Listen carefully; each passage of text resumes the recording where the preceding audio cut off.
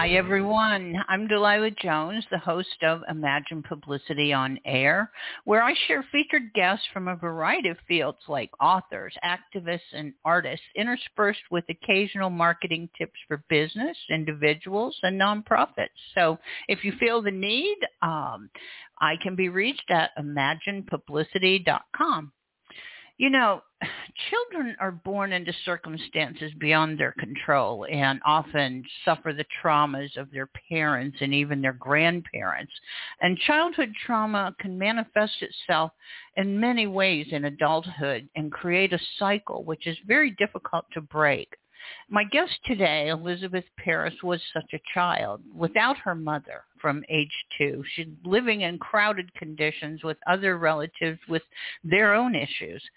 She was full of self-doubt and had no confidence in her abilities, but she found a way to overcome and live a full life. And she shares her story in her book, Scared to Be Me, with the hope that it inspires other young girls to find their way. Welcome aboard, Beth. Can you give us a little brief background about yourself and what inspired you to write Scared to Be Me?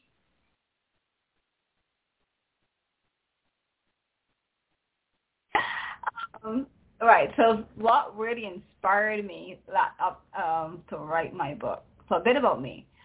I live in a Caribbean country. And, I didn't, like you said, I didn't come up with the easy life. I was known as like the black sheep, and I know a lot of people can relate to that, the one that's not loved, not, everybody favors the other sibling, and you are like trash in the family, so, you come up no loving, you don't know what love is, you don't know how you're supposed to be treated. So therefore, you go into adult life and you upset what your idea of love, what love is supposed to be. So that's just a little bit about my background. I, had very low self-esteem, and the most important person that I lost was my grandmother when I was 12 years old, and that crushed me because after losing her, I basically, like I said in my book, my life basically went to dirt because after that I was living from house to house and, no one wanting me, low self-esteem. No, I didn't love myself at all. I was one of those people that when I got mad at myself, I was like, I have a slant in my forehead. So if you were to ever meet me, Delilah, I will show you. So I have a slant in my forehead that people don't really see it, but I know it's there. Because reason why I see it is because I remember one time I got so mad at myself for doing probably some silly thing, dropping something or whatever, and I literally banged my head at this edge, like the side of your door. There's like an edge like on the wall, so like the edge of a wall. I banged my head there like several times, and it ended up like slanting my little head. Luckily, I don't have any brain damage, and I seem to be all here. Well, that is good to know, and it's interesting that you bring that up because there's so many different ways that teenagers, young adults, even children act out when they're in this type of pain or these sort of things are going on in their lives. So I guess that's something that you did as a way to dull the pain by adding more pain. Does that make sense? Yeah. I literally will pull. I remember one time I was so upset that I had to go back to this particular house. That was the day that I nearly slept on the streets, really, because no one wanted to. I got put out from one house, and then no one wanted to. None of my family. I mean, my family has massive houses. That they, me being there is nothing. They have extra rooms and stuff. And no one wanted me, They all said no. My guidance counselor was pulling out her hair, and then I ended up having to go back to the place where I knew that they didn't want me completely. And that night, I literally mourned my grandmother from well, in my head at that time, well, in my adulthood, I thought from the age of 12 to the age of 17, not knowing that actually I was mourning her all my adult life still in the things that I rejected, like anyone being nice to me, I would push them away from me, right? Because obviously any real loving person coming into my life, I always pushed them away. And I only recognized that after I broke up with my husband, doing some real self-searching. And because the first time I loved myself, I was 31, going 32 years old. Well, you say that, you bounced around from home to home of different family members, but why didn't anyone step in to help you? Was there any government agencies available or any resources available from your community that you could have taken advantage of? Well, if anything, I would probably been put into a home, and I didn't want to go there. So therefore, I didn't call or try to reach out or whatever, because I used to hear a lot of stories and I didn't want to put myself in that. And so basically how the house came is my grandmother died to put the house in the wrong uncle's name, the bad uncle, the one that I don't even convey as family now. But anyhow, she put it in his name, and he tormented us. And that, when I say us, me and my sister, every single day to leave. And he literally made us miserable. He even got his friend that lived a couple doors down to call us and tell us how he wants to do inappropriate things to us, like touch us and I mean, this old man, this gray hair, he could be my great grandfather, So that was a little bit traumatizing for me. And then what else? So then I remember one time I saw a cousin, and she was renting on her own, but she was really, really nice. And she said, well, come and live with me, but she ended up not able to pay her rent. I lived with her at least for about 6 months. And then she wasn't able to pay her rent, so then she had to move back home. But where she was moving, her mom didn't have enough space for me to come. So then after that, my uncle, which is a good one, but at the time he had lived in a 1-bedroom apartment, so he wasn't able to have me there with him. And then I had to move. He got me into his girlfriend's house, his girlfriend's family house. But we knew, because I knew them from growing up, obviously, because we used to go there on vacations and stuff, And as well, while I was there, because I was the outsider, really and truly outsider of their family. I had a younger, I call her cousin, but she's really not family. But I had a younger cousin that was there with me. She was 2 years younger than me, and because I was one of those, because obviously back in those days we didn't have cell phones, so you're so happy to get home to just talk on the phone with your friends, and really and truly that was the ideal situation for me. Just being at home, talking on the phone, and I am fine. And so there were a lot of older women that lived at this house. They didn't really go on the phone. So, and then the other girl, when my cousin would come down, she would be on the phone a lot. But when she was there, she got to use it. Well, when I'm on it, it was a problem, And I'm like, but what's the problem? It's y'all have 2 ways, so anybody call it in, So I just think that it's because it was me. Mm-hmm. I you also mentioned. Go on. You also mentioned, earlier that you have a sister, and she was very favored by your family. What kind of advantages was she afforded that you weren't, and how did you feel about that growing up? I mean, were you close with her, or did you grow apart because of this? Well, me and my sister weren't really close from young. I can't remember even days of, probably my favorite one, but I was a antisocial girl, really. Where my sister is more friendly and stuff. But what happened is, how she was favored, then, so basically, might sound a little bit racist, but my mother is mixed, so my family is mixed. I am like the darker part where I look like my father's side, so I'm full brown skin, where she now looks like my mother's side, which is like clear white, that kind of look. And so therefore, so my family, I'll give you the example. First time I recognized it was, I remember because my mom was mentally ill. She had told me that, when you got older, I was really young, but I could really remember when exactly she told me this. But she said, when you get around my family, you're going to realize that you're going to favor your sister more because of her color. So don't feel anything is about you. Is just know that it's just they're going to favor her because of her color. And I was like, my mother's a little crazy. Who takes her on? Anyhow, so one day my sister, we used to go by this aunt. Then my grandmother was alive. We used to go and spend weekends by her.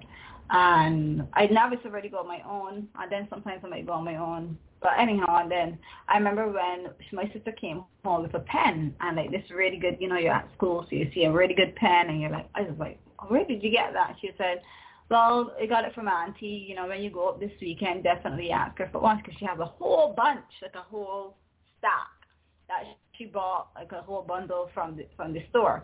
So I said, so she told me where to go look and see where these pens will be to make sure that she still has them before I go ask. I said, no problem. So when I got up and I looked at where my sister told me the pens were, and I went and I asked her, I said, Auntie, can I have a pen, one of those pens that you gave my sister? And she said, nope, I don't have any more. First step. Next one. This same aunt, she accused me for stealing her pens. Up to this, I had a situation where I had, when my ex, when me and him were dating, we were boyfriend, girlfriend, and he was over at her house. And my aunt, now her house is not, she's one of those messy people. So I don't wear jewelry. So even if you see me right now, I don't even have on earrings, all because I only put on earrings if I have to do a video or something for social media. But I don't wear jewelry at all. And so she accused me now at this time. Mind you, she had a strange man in her house. She didn't say it was him that probably took her ring now that she's missing. She blamed me. And she literally had my cousin well, I should have backtracked and not tell you this story first. I'll continue this one, then I'll tell it backtrack. And she basically was telling my cousin that I stole her pens when I was younger, and so she's convinced that I stole her ring. So I told my cousin, I feel it, because she called me multiple times, and we were out at my ex friend's house, and she was literally right there coaching my cousin. So the next morning, I was like, my cousin called me to apologize, and she said, I am so sorry that I did that to you last night, because, I just want to call you to let you know that I didn't think that you stole anything, although we found the ring afterwards. I didn't think that you stole anything, but Auntie was so convinced that it was you. And I was like, but I've never had an incident with you stealing anything. I said, well, I don't steal cent from anyone. I don't take up things that aren't mine. I don't want it. And I literally broke down and cried.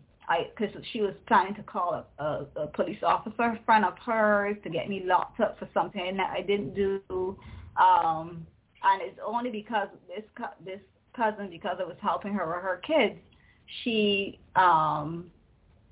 ended up seeing the ring where I told her, well, I look on the messy desk that she has there, because she's very messy, and see if you see it there, because I don't wear jewelry. So I literally cried. I dropped my knees, like everything went weak in me. I felt like shit. Oh, sorry.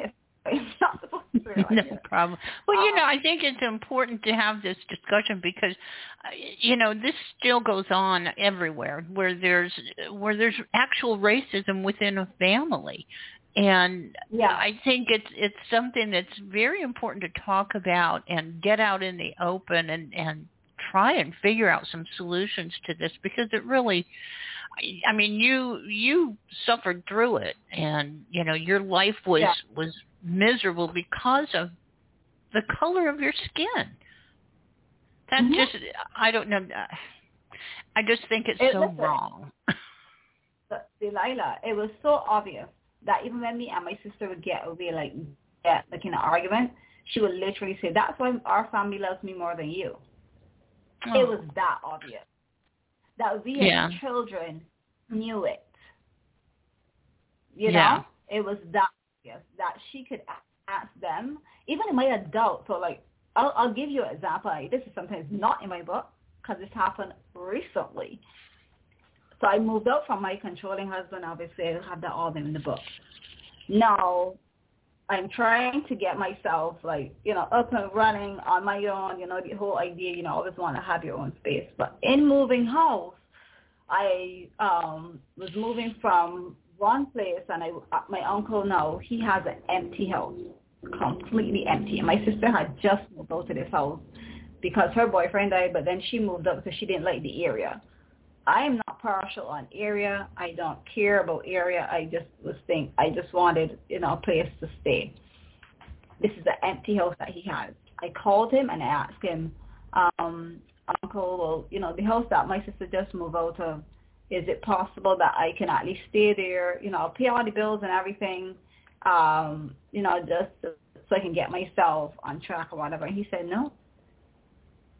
That's it. So really and truly, I made a promise to myself. I'm going to never, ever, ever, ever, ever ask my family for anything. And this is why, too, I don't. Well, my daughter is actually the color that they will love. And they've probably seen pictures of her before, and they will love me to take her around them. No. My daughter would never, ever, ever, ever, ever know that side of my family. Oh, that's sad. Well, you finally, I just want to go, you finally ended up living with what you called your best friend boyfriend. Can you talk about how that relationship slowly kind of isolated you from friends and families? And after you were married, how did that relationship change? Ooh, okay. So for this one now, so that part now is he was what my idea of love was. Somebody so nice to you, they do anything for you. But I was young. I mean, I was only 18 years old. And then we were first together. What he would do is he would buy me the one gift that I really, really wanted, like the camera, and you think wow, he's got to love me because he spent all this money on this camera. Woohoo. And what he did over time, because I obviously had just a small set of friends, but he would say I don't like you to be around this particular cousin. I had a cousin, the same cousin that helped me when I was younger. I don't like you being around her because she's a bad influence. But I'm like, but I'm older now, and even so, she never tried to influence me to do anything. She always was a more protector of me. But that was just his way of starting the isolation process. And what he would do is anyone that came close to me, so let's say I met you, and we hit it off as girls or whatever, he will look for something that you said about, I slapped somebody, I don't think she's a good influence because she could get you into trouble because, who knows who there she would go slap or whatever. And, and he would go off on this thing and then he would start to make up stories. And his stories will be so truth in your head because, if somebody can make you feel like the thing that just happened. So, let's say that you move a particular pen. So, whatever you have on your desk, you have your microphone, right? So, you take your microphone and you put it across on the left-hand side. And when you came back, you didn't. He moved it on the right hand side. The right hand side is the wrong side that it should not be, and because he wanted it to be on the left hand side, although he moved it to the right, he wants to blame you for it. So then he's going to tell you and convince you that you did move it to the right, although in your head that you knew that that's not what you did.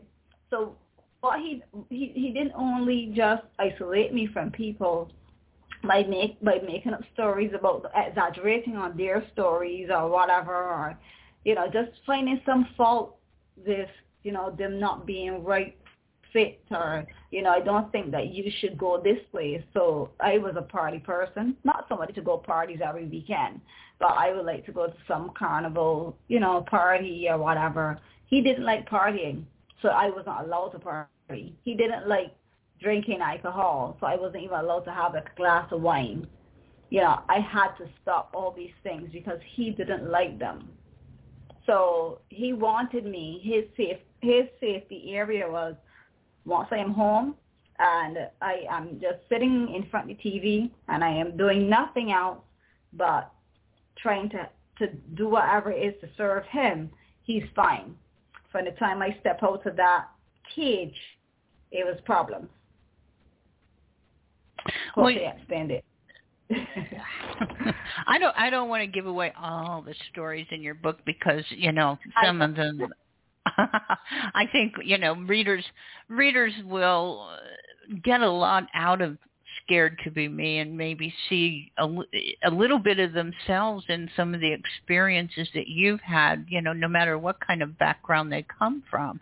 But you finally came to a point where you lost your grandmother and suppressed the grief then. You lost your first daughter at birth, and because you were more worried about your husband, you suppressed your grief for that as well.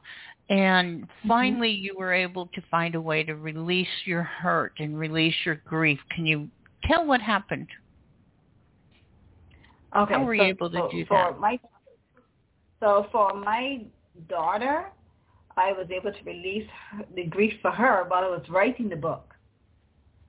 So the thing is, the inspiration for the book, which is the question you asked earlier, really came from a best-selling author called Michael Heppel. He does right now a Write That Book Masterclass. He does a pop-up group where you share your title, a chapter from your book. And when I shared what I consider as a chapter, well, a paragraph actually, it was really a whole chapter in one paragraph that I put there because I'm no writer, I just say that. And when people commented, they were like, "Oh my God, this is," and I can't read all of it. It's hard. And he literally private messaged me and told me, "You need to do my masterclass because your story needs to be told."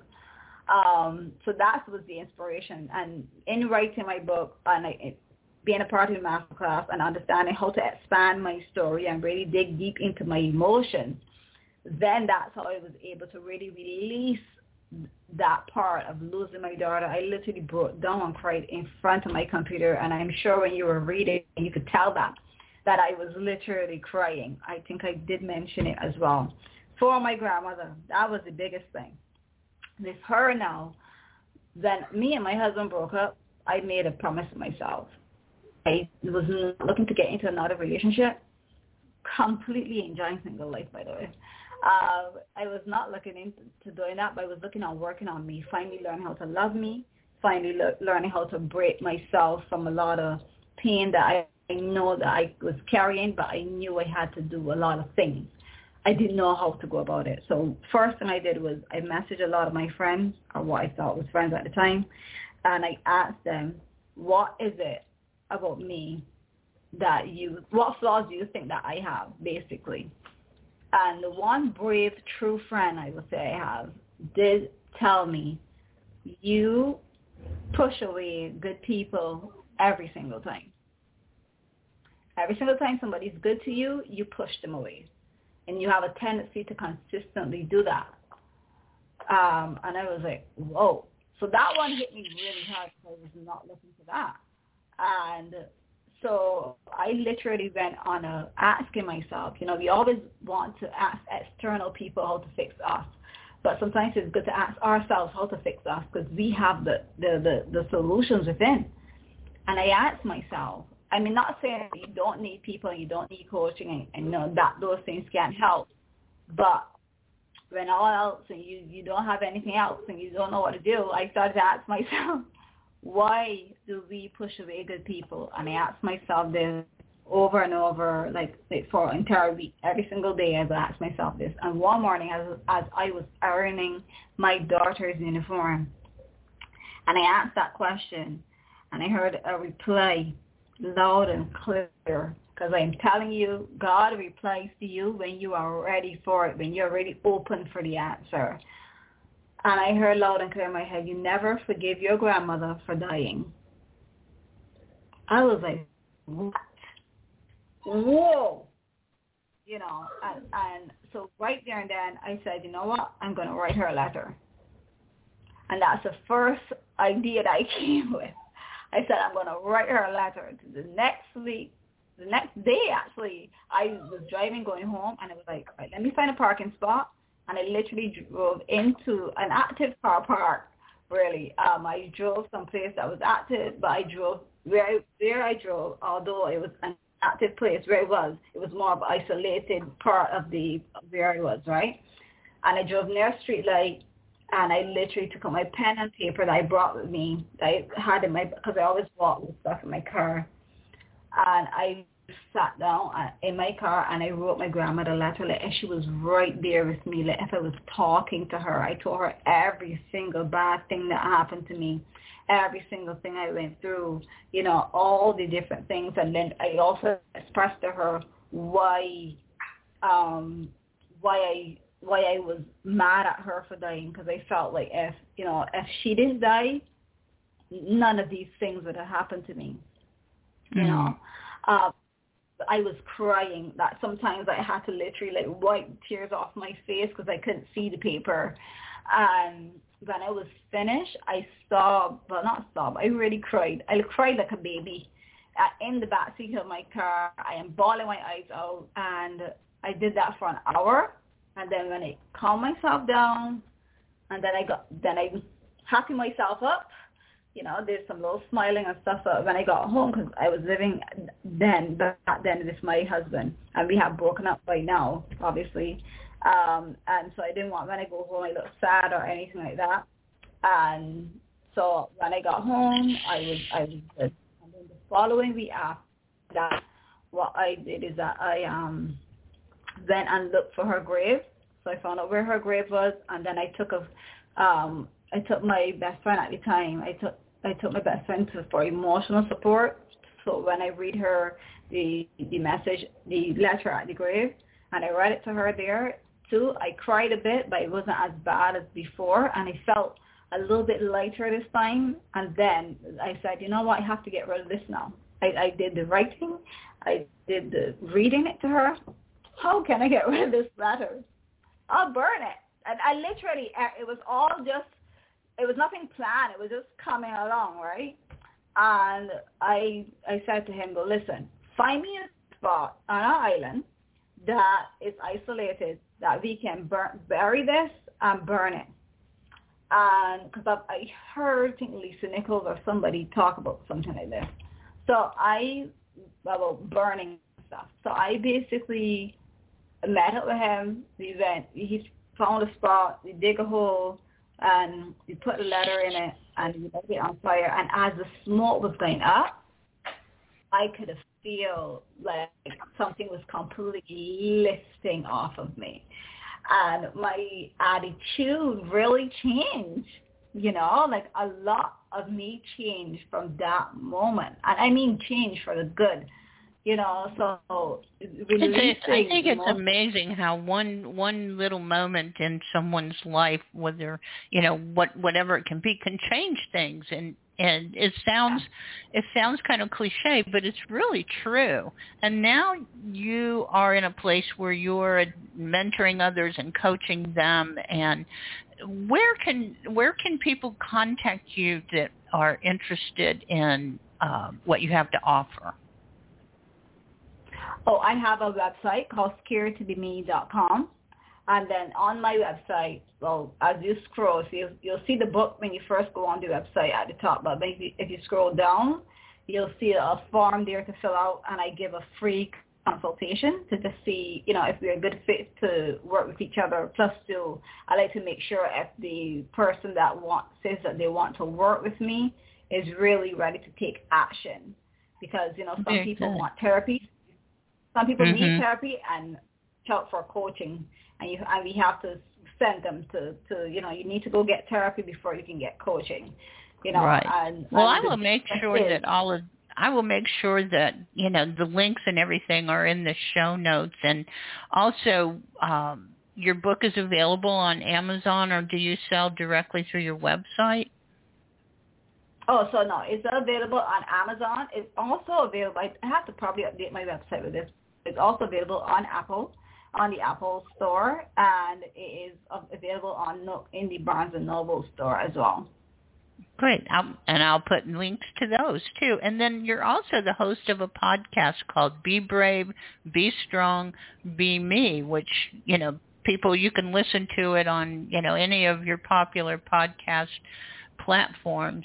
And I think it's a great little podcast where you give snippets of things that are going on in your life or have gone on in your life. So I listened to several of the episodes the other day, and I was most impressed. Thank you.